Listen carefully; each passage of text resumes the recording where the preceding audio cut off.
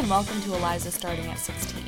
I'm Eliza Rubin, a 17-year-old girl living on the Upper East Side of Manhattan, and I'm here to do my very best to explain the big, wide world of teenagers these days. So today there are two levels of the thing that I'm done with, and the first one is quite generally this trend that's not even really a trend because it feels like it's been around forever of infantilizing elderly people.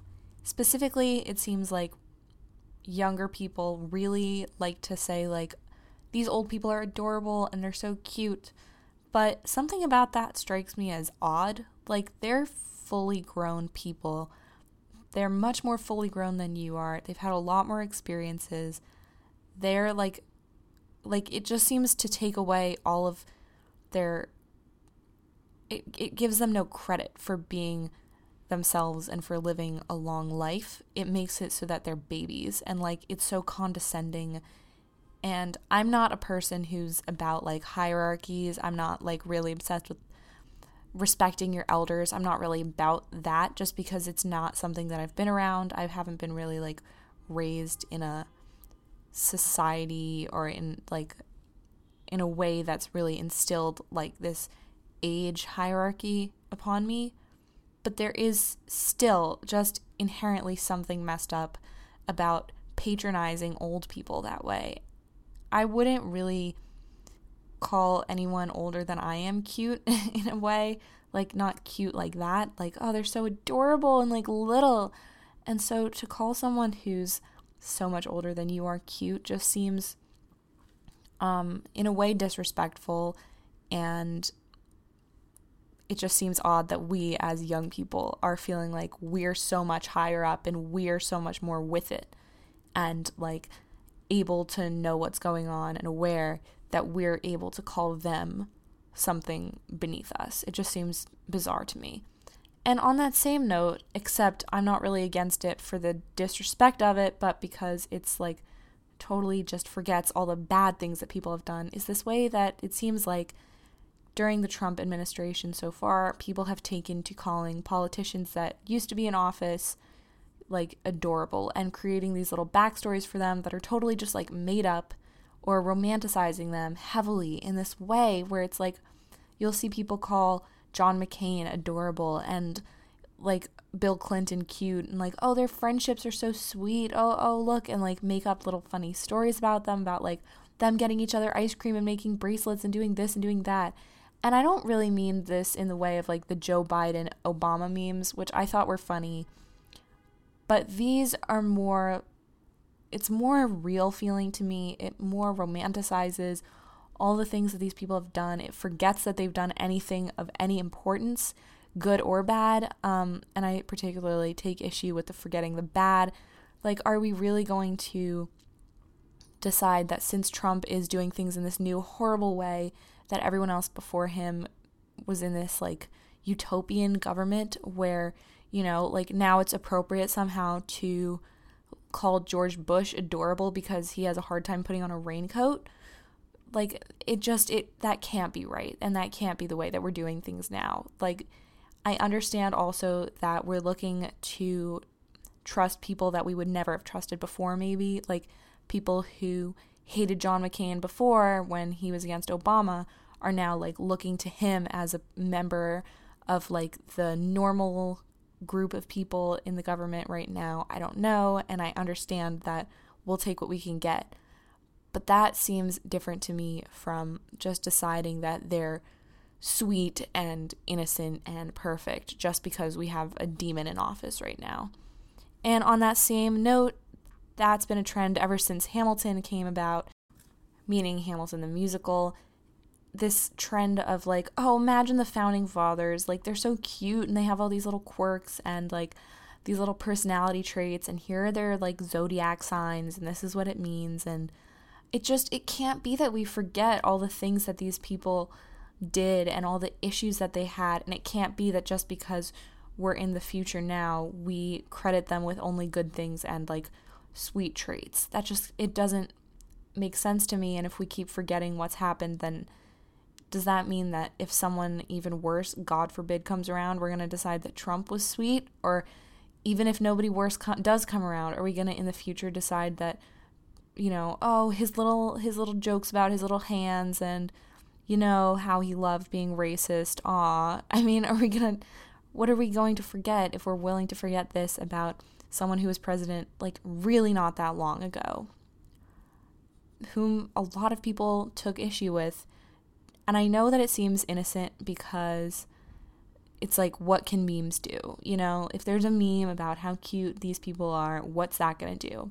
But I really do think that they contribute to a culture of just normalizing issues that shouldn't be normalized yet. There is a way in which the more jokes you make, like, small as they may seem, they add up. And once it starts, when's it going to stop? Things on the internet have a real habit of spreading quickly, and that doesn't always mean that they spread as quickly as good information. And so if you see a funny thing about some funny president, what's going to be there in your mind? It already happened with Jeb Bush when it was like, oh, Jeb, he's such a cutie, and like, look at his little boots, they're like monogrammed. No, he ran for president, and he might be kind of a dingus, but like, he's a man and he had views, and some of those views were pretty freaking terrible. So let's just forget about the cowboy boots and let's like remember what he thought. And that is the end of that little speech. And now on to The Bachelor. To change tones pretty quickly, I was watching The Bachelor this week as per usual, and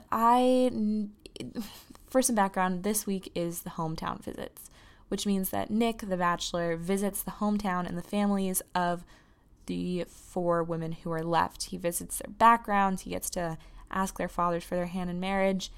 And first of all, yes, if you're thinking, he asks 4 fathers for 4 daughters' hands in marriage, meaning he's going to turn down 3 of them, the answer to that is, yeah, that is exactly what happens. And if you think that's ridiculous, you would be right. But if you think that any of the fathers said no, you would be wrong. I hope they would. Some of them seemed like they were leaning that way. Little messed up that he only asked the dads. One of the dads was absent, and he didn't even bother asking the mom. So I took issue with that. But I thought the episode was interesting, partially because you actually get to see these women talk about something and have a history other than just like crying drunkenly about a man, drunken because that's what the producers just feed them all the time. Apparently it's just alcohol in every shot. They're drinking and drinking and drinking. They shove them in a hotel room together. They have them go on group dates so that they're just in competition. Their one goal is this man who honestly is pretty boring and terrible, and all of them, especially once you see the background, are really interesting. They're lawyers and teachers and small business owners, and they're all trying really hard, and they have their own backgrounds, and yet for some reason we only get to hear about Nick's family until this episode, down to the final 4, and seeing all their homes really made it hit home, how much deeper these women's, I guess that's right, histories are than they really show. You never hear them talk about anything besides the man. And when they do, it's like them trying to get the man. It's like, oh, look at this book that my students made so that you'll love me and take me home and like we'll be married forever. And it just really made me realize how terrible the show is in a lot of ways, which I already knew, but it's especially kind of a splash of cold water in your face when you're watching and you think, oh, she's got a oh, look at her job. Oh, so she does have interactions outside of this guy. That's when you know. Something I did think was good was that they didn't refrain from showing the parents criticizing the show. One of the women's fathers, Vanessa, her father was like, so did you ask all the other women? What's the difference? And he was like, well, I kind of asked all the other women's parents. Oh, he was really skirting the issue. And this guy wasn't really feeling it. Nick had charmed all the other parents to some extent, and this guy really didn't want to be charmed. He didn't think that this guy's smile was enough to say, like, yes, you can have my amazing daughter who's been heartbroken before. He didn't understand how the guy could say, oh, well, I respect her so much when she was in competition with 3 other women. he didn't understand why you would ask for someone's hand in marriage if that's not necessarily your intention. And I thought it was great. But that is not really giving credit to the bachelor. That's more giving credit to this father for being aware, and to the girl for being awesome. And I give credit to all the women. Mostly, I'm still on the fence about Corinne. If you want to know more about Corinne Olympios, you can Google her. She's a real piece of work. But other than that, I was really happy to see that the women are shown as people, at least in one episode, and not just, pieces of meat who just desperately want this boring man's love, and they'll do anything to get this boring, empty man to love them. Although, to his credit, he cries a bunch, but don't we all? So that is that for this week. Thank you so much for listening, and come back in a week, because who knows what we'll be into by then.